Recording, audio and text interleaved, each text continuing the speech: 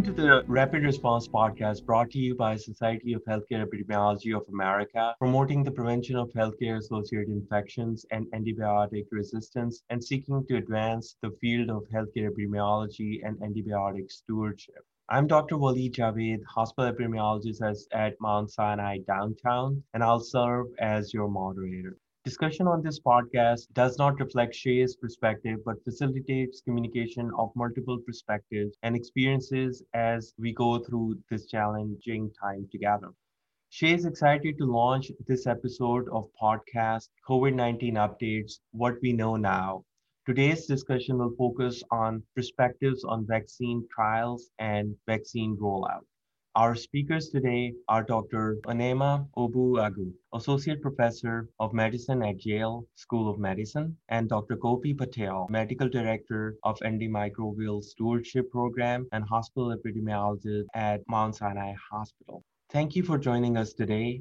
Before we start our discussion, I would like to turn it over to Dr. Cindy Prince to get us started on brief news and guidance update for this week.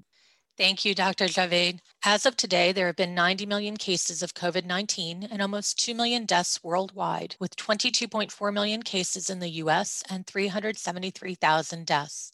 A study in the New England Journal of Medicine demonstrated the effectiveness of convalescent plasma against SARS-CoV in older adults when administered within 72 hours after onset of symptoms. In this double-blind, placebo-controlled randomized trial conducted in Argentina, non-hospitalized participants who were 75 and older with no pre-existing conditions or were 65 to 74 years old with at least one pre-existing condition and who had a positive RT-PCR test for SARS-CoV were eligible.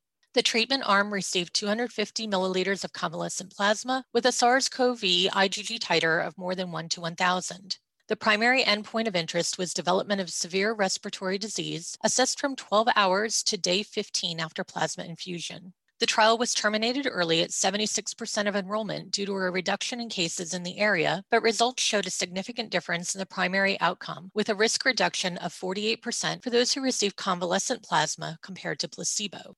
In The Lancet, a large cohort study by Huang et al. Examined long-term outcomes for COVID-19 patients who were discharged from a hospital in Wuhan between January 7th and May 29th. The study period was from June 16th to September 30th, with a median follow-up time for participants of 186 days. The most common long-term symptoms were fatigue and muscle weakness, affecting 63% of participants, difficulty sleeping, which affected 26% of participants, and anxiety or depression, which affected 23%.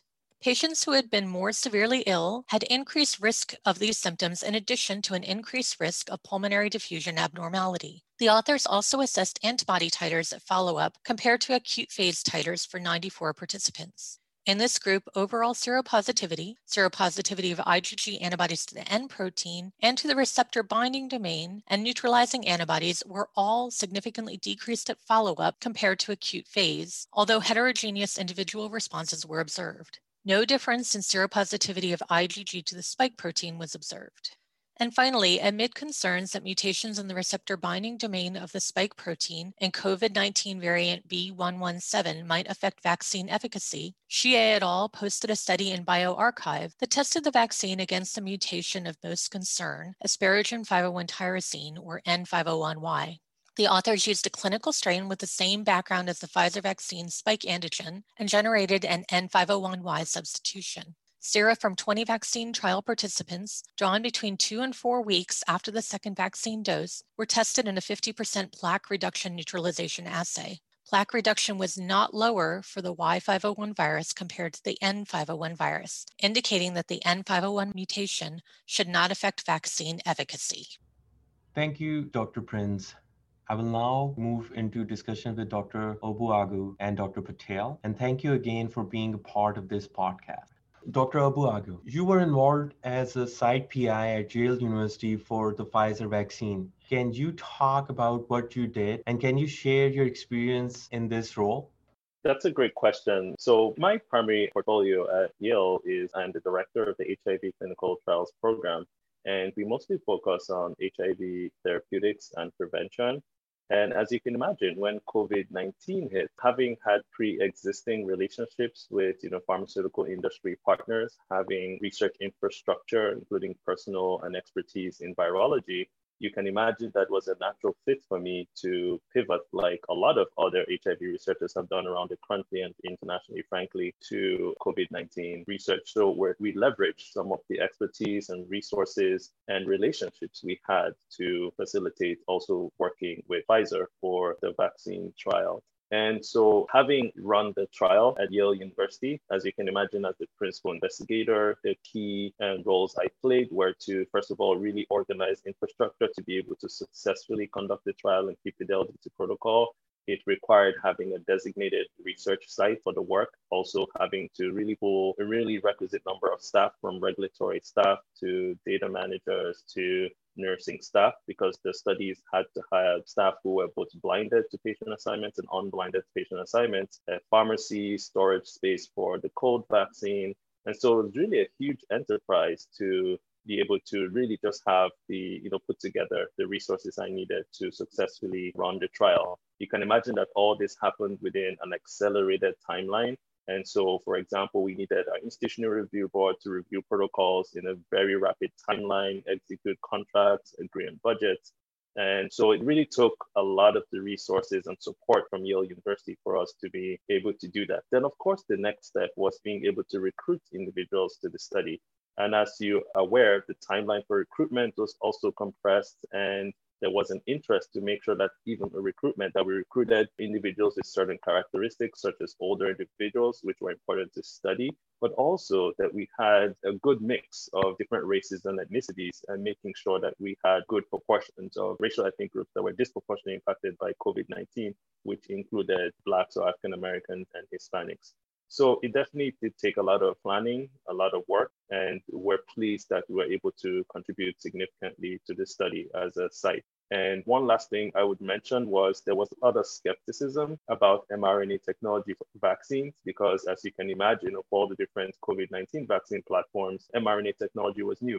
And so part of the challenge was having to convince potential clinical trial participants about the safety. We participated in the phase 2 and phase 3 trial data, so we at least had the phase 1 safety data to show that at least the first group of individuals who received the vaccine did fine, and also set their expectations around what the side effects could be. So I think all in all, it's been a great experience. The study is still ongoing. We just completed enrollment of individuals aged 12 to 15 in the study, so expanded eligibility to include younger individuals. And it's been great to see how we now have a vaccine that's been shown to be highly effective and safe. What did you learn? And is there any data or other information that came from the trials that you were able to provide to our listeners, especially as it pertains to vaccine safety and effectiveness?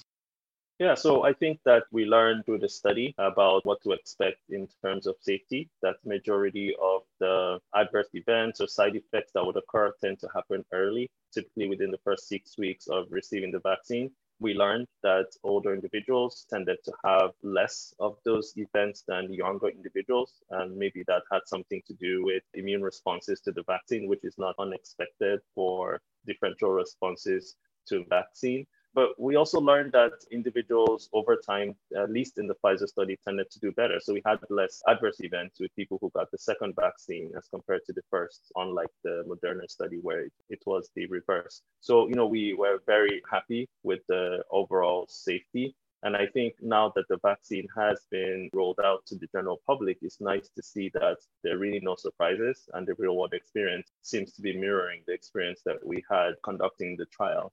The effectiveness as well, we do know that there's a time component to it, that individuals between the first and second vaccine could still be vulnerable to the infection. And so, part of the message we always want to get out is that a single dose would not lead to achieving the optimal effectiveness of the vaccine, that a second dose is critically important to optimizing the effectiveness of the vaccine. The other thing that's important to mention is that the safety and efficacy also were similar between individuals of different races and ethnicities, which is critically important. and also individuals with high burden comorbidities. Again, so, one of the questions we frequently ask are there any subgroups for which there are concerns about the safety and effectiveness? And the good news is that we haven't identified any. And I think the fact that we are now expanding the vaccine protocol to include now younger children and hopefully in the future, including pregnant women, we will continue to learn so much more about the safety and effectiveness and even much more broader population. Thank you. And you have also done a lot of media work on the vaccine. What messages are you trying to convey and would like our audience to know? Yeah, so the critical information to really get out there, and I think that has been amplified and echoed by, leaders in the field and public health experts, which I think are critically important.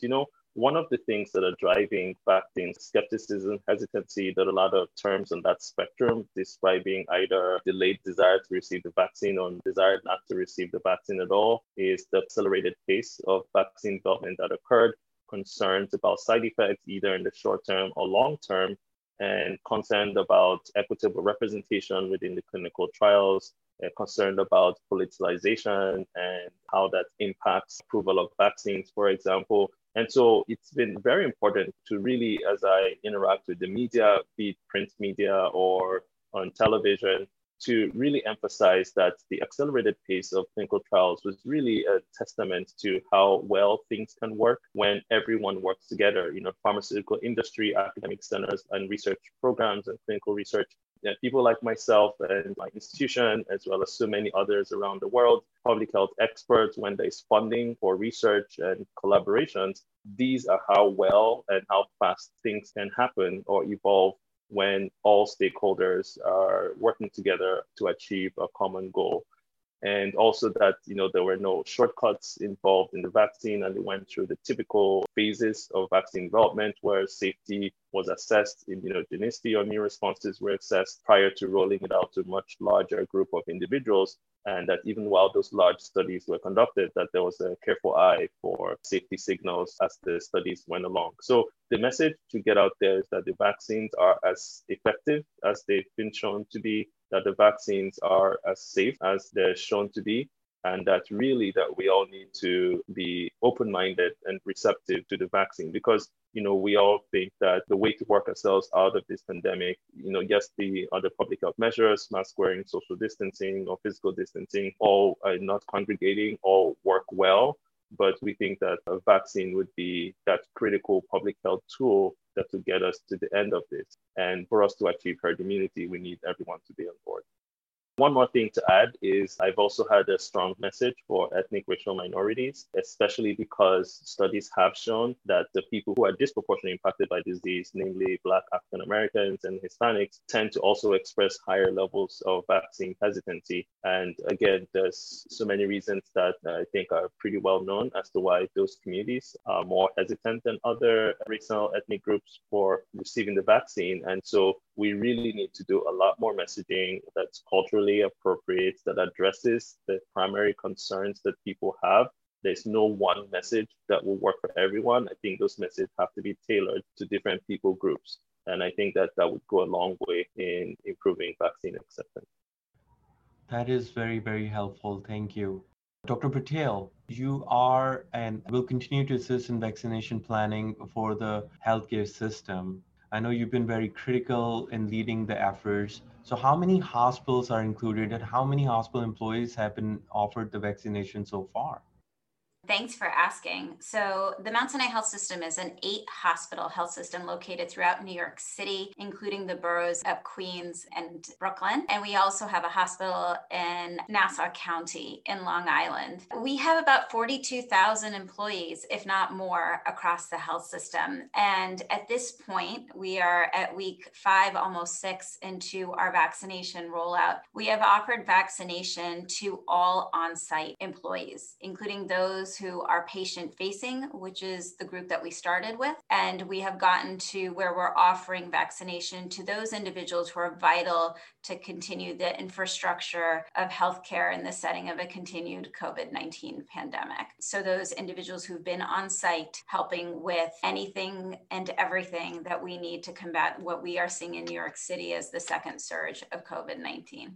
So, how is it all going so far? And what are the best practices you can share with others who are also in charge of vaccination planning for the employees? I think communication. It is very different doing a mass vaccination campaign in the setting of a global pandemic and in the setting of social media and email. I think many of us who are involved in this vaccination campaign have been involved in flu vaccination campaigns annually, or maybe have been involved in the H1N1 vaccination campaign about a decade ago. It is a very different type of campaign in this pandemic. One, trying to reach all staff, and then trying to staff or provide the infrastructure for offering vaccination to employees, but also with many of the regulatory components that have been put in place, making sure that we are reporting appropriately, making sure we're gathering demographic information about our employees, including where they work and what they do. So it's been challenging, but having an appropriate infrastructure put in place with buy-in from leaders, operational individuals. We've been very reliant on our pharmacy colleagues who've been integral to our efforts at offering vaccination, not just to our frontline healthcare workers, but the community of the Mount Sinai Health System at large. Thank you. So another question for you would be, Dr. Patel, any thoughts on vaccine rollout and the lessons learned? What do you think you'll change, or any advice you have you can share with others? I think one great thing about being in New York is that we are all very interconnected. And I think we became closer as a New York healthcare community during this pandemic. So as a community, all of the health systems sort of banded together to make sure that we were all on the same page. We realized that during the pandemic, when it came to what PPE you were offering and how were you isolating patients. And New York was hit very hard in the spring of 2020. And I think we leveraged those relationships and made sure that we were sort of approaching vaccination of our employees the same way. And if you are in a situation or a place where you can work together as a healthcare community to offer vaccination and to make sure messaging is the same, I think that's always very helpful. I think, again, as I said, leveraging every type of communication platform that you have, whether it be Instagram or Facebook or your website, I think that's really important as well. And constant communication. Many states were very different in how they initially rolled this out, and we will see if we can align across the country, especially up here in the Northeast, where many of our staff actually reside in other neighboring states and not necessarily in New York State. So those different phasing out of vaccination priorities has been challenging, and making sure every employee is accounted for and noting who's been on site, who's been patient facing. Those are often things that you can't glean from human resources records, and really trying to figure out who's here, who's seeing the patients. In New York State, when we first rolled out vaccine, the supply did not meet the demand, and we were very refreshed by the demand, but there were some concerns about what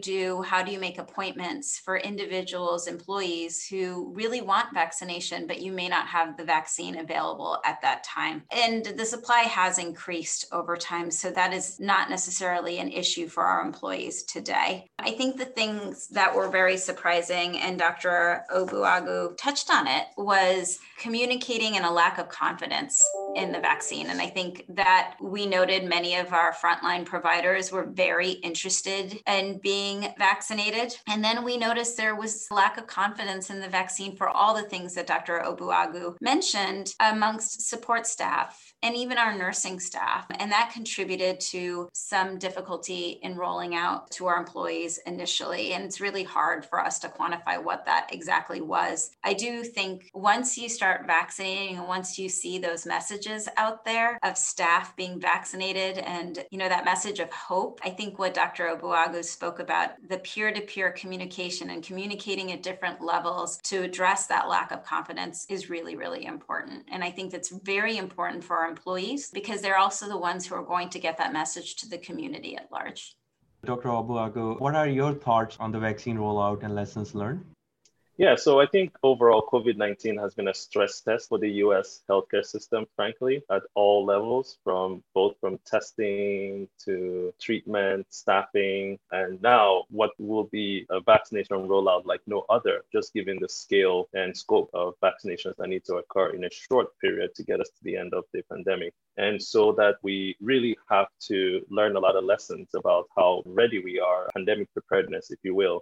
And hopefully we can take some of the lessons with the failures we've had with the COVID-19 response and build on that. I have very specific ideas around the vaccination rollout. For now, like Dr. Patel mentioned, there's still a supply issue to meet the demand.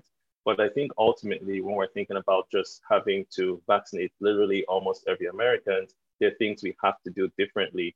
I think the last time I checked, it was about still 7 million vaccinations on the CDC tracker and well short of the 20 million or so that we had hoped to occur by the end of December.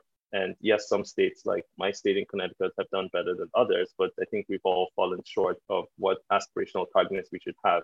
So I want to approach it from a who, where, when, why approach. So for the who, I think that we need a core of vaccinators. I think that to be able to really scale up vaccination, we need a lot more people engaged in offering vaccination. So my institution, for example, has opened up time schedules and asked for volunteers among the healthcare staff, including physicians like myself, to volunteer to give vaccination to others, especially as we start to roll out beyond healthcare workers and offer the vaccine to those in community like the elderly and first responders. We need more people to vaccinate. And then there's the where. I think we need to get vaccines out of the hospital systems and get them out into the community so that they're more accessible to members of the public. And I think we need to be also offering all kinds of available times, weekends like Saturdays, Sundays, early morning hours, late hours, so that people who are bogged down by their jobs and availability can definitely get vaccinated. But then there's also a big elephant in the room, which is, again, vaccine hesitancy. And intentionally choosing a play on words, I think that especially with the initial rollout to healthcare workers are not immune. We have so much work to do with increasing the public's confidence in the safety and efficacy of the available vaccines to maximize uptake. That's very nicely stated. I'll just summarize what I've learned from this conversation about the vaccine rollout, that collaboration, even beyond the healthcare system, is important. Communication is critical. And I think knowing and trying to address all the concerns of our own staff is also very, very critical. And increasing the capacity to vaccinate is important, recognizing who will vaccinate, who will be assigned, and trying to participate in the vaccination planning before it gets busy is going to be very, very important. And lastly, as you mentioned, the vaccine hesitancy is a big problem, and we do need to address that as more of a global issue throughout the healthcare systems. As healthcare workers are leaders in their community, and if they are hesitant, it's hard for the community to get vaccinated. It's an important thing that we all need to get everybody the right information, the critical information, and address everybody's concerns and also plan as quickly as possible. So, Dr. Obuagu, have you been vaccinated? And if so, can you share your experience, any side effects or complications? Thanks for that question. I have been vaccinated. I received the Pfizer vaccine. In fact, I had the privilege, given that I also have been on the front lines of patient care as an ID physician. I was one of the first 5 individuals to receive the vaccine at Yale New Haven Hospital. I received the second dose of my vaccine just over a week ago, and the only side effect I had was a little bit of discomfort in the arm that occurred a couple of hours after the shot I had and lasted for about 2 days and went away. I noticed that my reaction to the second vaccine was a little less than the first vaccine, and I had no systemic side effects. So I had a great experience with the vaccine, like so many others are reporting. And I think it's given me a little bit of a boost in my confidence that as I continue to engage in frontline patient care, that I am protected against the virus. And I think it's a great feeling to do that. And on a personal note, I've never been a direct beneficiary of any research I've done because my research has focused on HIV medicine. So there's kind of a little bit of a personal satisfaction with being on the receiving end of a vaccine that I participated in advancing. That's very well said. Dr. Patel, have you been vaccinated? And if so, can you share your experience and any side effects or complications? Sure. I also benefited from the research that you have been involved in, Dr. Obuagu. I actually was a trial participant in the Pfizer vaccine trial. And on the first day, on December 15th, where my hospital, the Mount Sinai Hospital, was offering vaccine to our frontline providers, I was told I received placebo. So I had the privilege of being one of the first individuals unblinded by Pfizer as a healthcare worker. And I also received my vaccine, and I've received dose 2. My side effects, I had a headache and a little bit of arm pain, different headache than my normal migraine that I get periodically, and definitely probably got with increased frequency during this pandemic. Went away with Tylenol or acetaminophen, and the arm pain persisted, or the localized tenderness at the injection site persisted for about 24 to 48 hours. I also, with my second dose, had less severe localized tenderness and no headache. And it's been about a week and I feel awesome. The only thing is I sort of privately got my vaccines in the research setting and not with the Instagram and the sticker and all the fanfare. But I do think, again, it brings me a lot of hope, not just for our staff that have been through so much, but just for our community as a whole. So look forward to continuing to work with individuals like Dr. Obuagu and all of you in trying to get to the place where we can offer vaccination to all Americans in a timely fashion.